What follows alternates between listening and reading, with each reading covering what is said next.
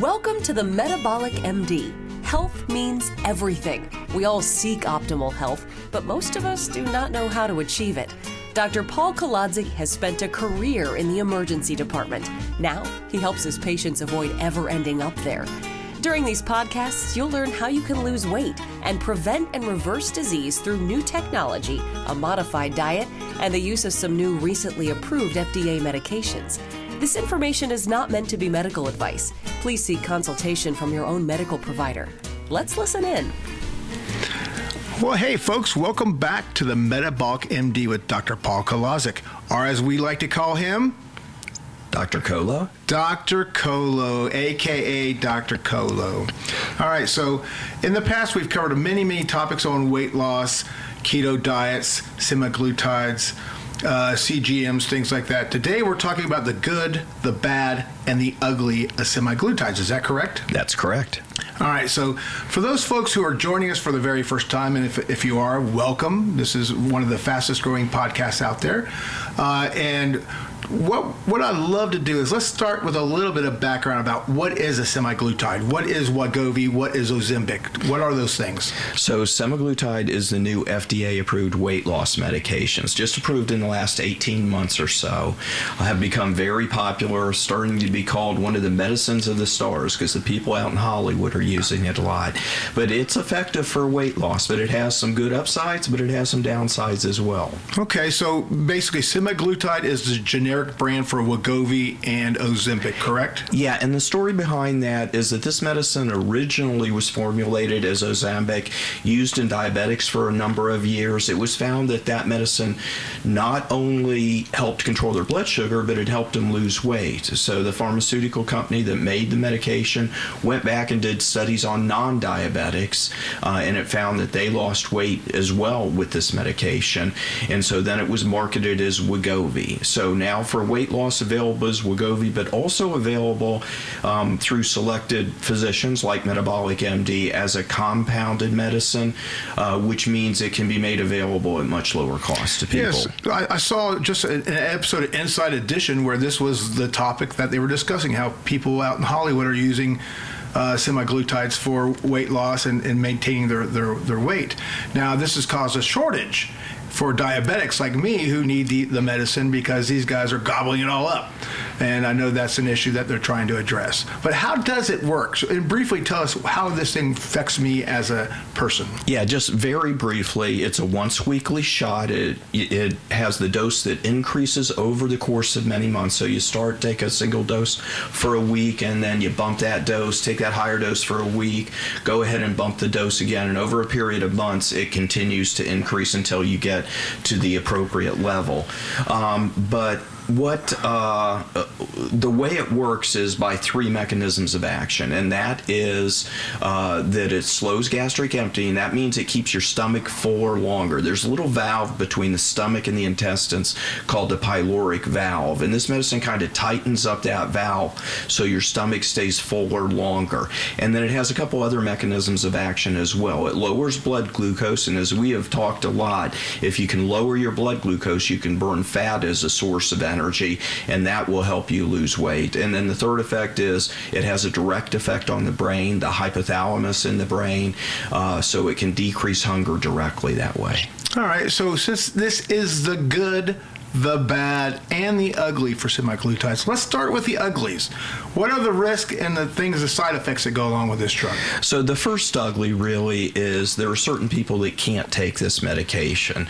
So if you have a family history of a certain type of thyroid cancer called medullary thyroid cancer, or a strange kind of cancer that's very rare called multiple endocrine neoplasia that runs in families, then this medicine is contraindicated, or what that means is you shouldn't take it. And then patients with some other problems like recurrent pancreatitis, inflammation of the pancreas, or recurrent gallbladder problems shouldn't take it as well. If your gallbladder's out, it's not a problem. You can use the medicine. So there are a few conditions like that are also contraindications. Okay, so is that the ugly? Is that all their ugly parts before we get to the bad? Well, the other ugly part is the potential side effects of these medications. What are those? So the one I see in my patients most of the time is is nausea. So as you can guess, if you get on the internet and look at side effects of semaglutide, you're going to see a laundry list of problems. But usually I only see a few things, and that's nausea, rarely progressing to vomiting, sometimes a little bit of abdominal cramping, sometimes a little bit of a constipation. But one of the good things about working with a provider that understands this medicine, and quite honestly also working with the compounded semaglutide, is that the dose can then be titrated. If I have a patient that has too much nausea, then we just back off on the dose. That's not necessarily true with Wegovy or the standard pens, because their dosages, these injection pens have standard dosages in them, and you're kind of committed to that regimen. But with the compounded semaglutide, you can draw up different amounts from the vial, you can titrate the dose depending on the patient's symptoms, and you can help them progress without having any significant problems. Yeah, I know in a previous podcast we talked about how you start out with a low dose and build it up so they tolerate it better. That's right. Kind of what you were talking about there. Right, and occasionally even I have patients that are low dose don't have any problems at all, and we can actually accelerate the dosing more rapidly. Okay, so we've talked about the ugly. Let's talk about the bad, which seems like it's about the same as the ugly, but go ahead. What are the bad parts about this? Okay. Well, the bad isn't quite as bad as the ugly. Okay. So, all right. But the bad really is the weight regain that can occur when you stop this medicine. So yeah, a lot of press now, great medicine, helps people lose weight, but unless you're planning on being on this medicine for the rest of your life, you got to think about what's going to happen when you come off it. And all the studies that have been done on semaglutide have shown that there is weight regain when you stop the medicine. But can you be on it for the rest of your life? Is there an issue with that? You can be on it right now. Again, this medicine has only been used for a number of years, so you're always worrying about long-term side effects.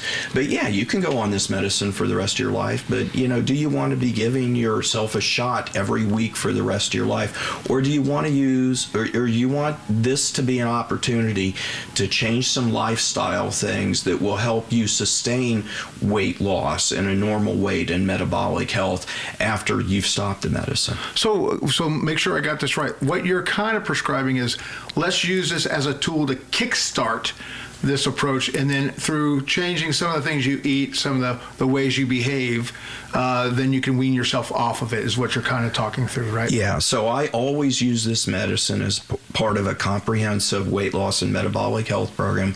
We've talked about it a lot, Terry. It includes low-carb diets guided by a continuous glucose monitor, and we use continuous glucose monitors in non-diabetics and pre-diabetics, not just diabetics. But we use then this medicine to either kickstart this process, or once in a while I have patients that get stalled after a while, and then this will kind of goose the process along. So it is the CGM guided low carb diet, some intermittent fasting, and then we've talked about strength training because that helps decrease insulin resistance, which is the reason the majority of overweight Americans have weight issues. Got it. Okay, so are we ready to progress to the good yet? Have we covered all the bads? There's one more bad. Go ahead. And that is that when you lose weight on this medicine, you don't only lose fat, you lose muscle mass as well. And so you got to be very careful on this medicine. That's a big issue for all of us as we age, because we lose muscle mass as we age anyways. For women, it's a big deal because if you lose muscle mass, then that can cause worsening problems with osteoporosis. So you got to be careful of this issue of losing muscle mass on this medication.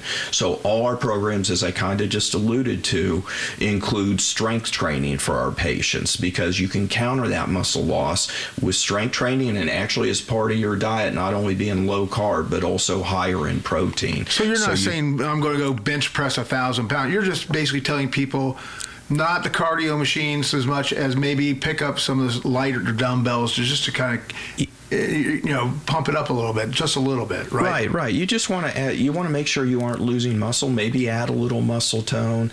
Sometimes the women are worried about, it's going to bulk me up. Hundreds of patients in my practice, and I have not women in my practice, and I have not seen that issue. Most of them are very happy when they, pick up this new habit of lifting weights, and they see a little bit more tone in their body. Oh, good. So now, have we covered the bad? Are we ready to go to the good? I want to get to the good. I think we're ready. Let's go. What are the good aspects of this? Well, the good medication? aspect is the weight loss. All the studies have shown a 12 to 15% body weight loss in patients that are also doing some dietary regimen and an exercise regimen. But 12 to 15% of weight loss can be a big deal, and that really can help people meet their goals. And then the other is that this can improve your overall metabolic health status. So, if you have a high blood sugar, pre-diabetic, you can lower your blood sugar. It can help with blood pressure and cholesterol.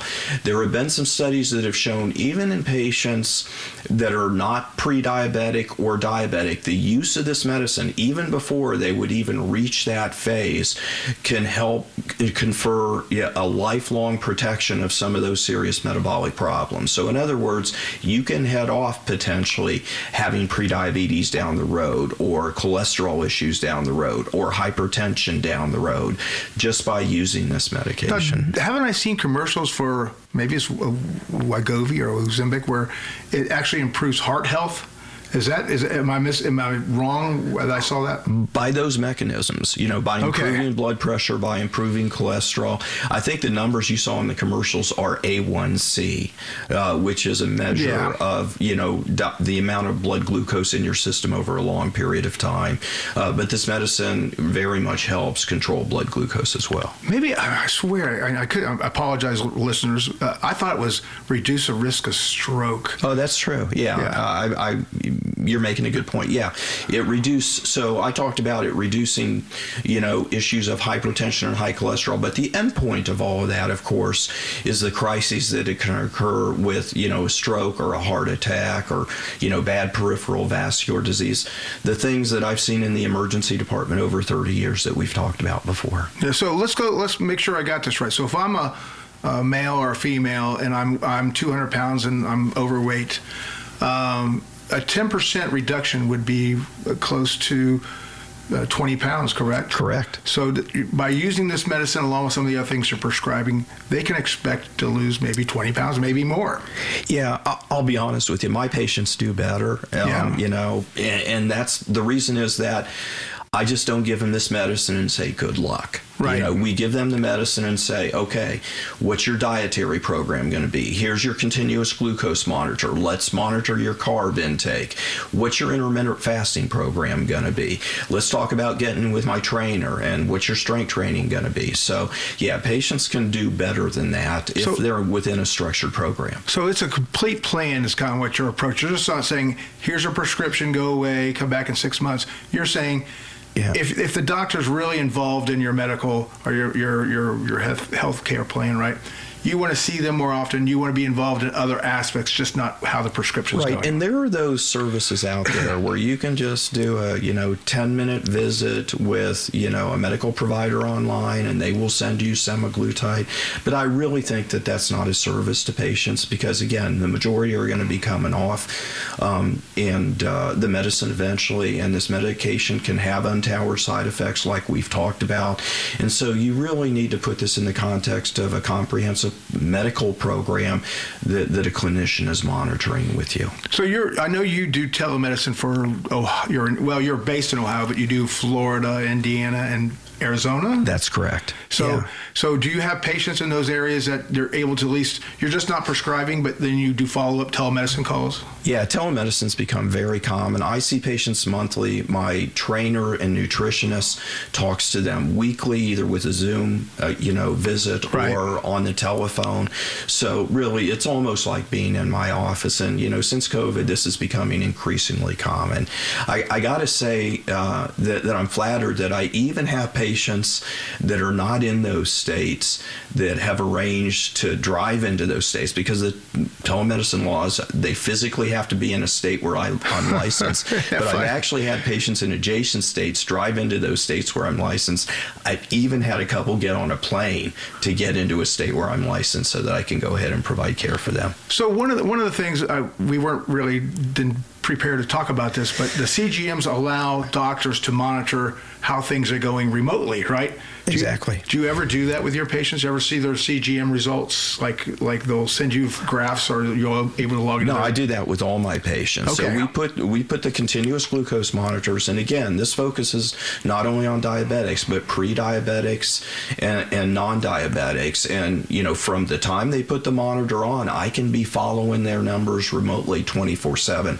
Now, I don't bother them that often. I don't hassle them that often, but I do follow trends, and after a few days, if they're getting off track, they're going to hear from me or my nutritionist. And that's the way most patients want this. It doesn't happen a lot because the CGMs are such great tools to guiding diet. If you decrease your carb intake on a CGM, you're going to lower those glucose curves, and you can see exactly what's happening with your body based on your dietary intake. So these are great tools to help guide diet. All right. Well, it sounds like you're really a coach in this whole thing. You're there, you're monitoring the progress, there to take care of issues if they're falling behind. You're helping them get back up and run the last leg of the mile. Okay. So we've talked the good, we've talked the bad, we've talked the ugly. What else should we be talking about before we wrap up this semaglutide podcast? I think it's just that when you approach weight loss, you got to do it with a mindset that you're also trying to achieve improved metabolic health. And what I mean is that a lot of patients have subtle health problems they aren't aware of, whether that be a blood sugar where you've been told, it's a little bit high, keep an eye on it, let's watch it for another year. So it's really not an aesthetic thing in my mind. It's not that you want to lose weight because you want to look better. I mean, yeah, that's part of it. But what we're really trying to do is help people maintain healthy and active lives indefinitely into the future as they get older. All right. Well, I think that's a great place to wrap this one up. So I want to thank you again for joining us here on the Metabolic MD with Dr. Paul Kolodzic, AKA Dr. Colo. This is Terry O'Brien with Tri-Level Productions, and we'll see you again soon. Thank you. Thanks. Thank you for joining us on this episode of the Metabolic MD with Dr. Paul Kolodzic. Please join us again for the next episode to hear how your metabolic health means everything and to learn tips on how to lose weight and possibly reverse some serious health conditions. This information is not meant to be medical advice. Please seek consultation from your own medical professional.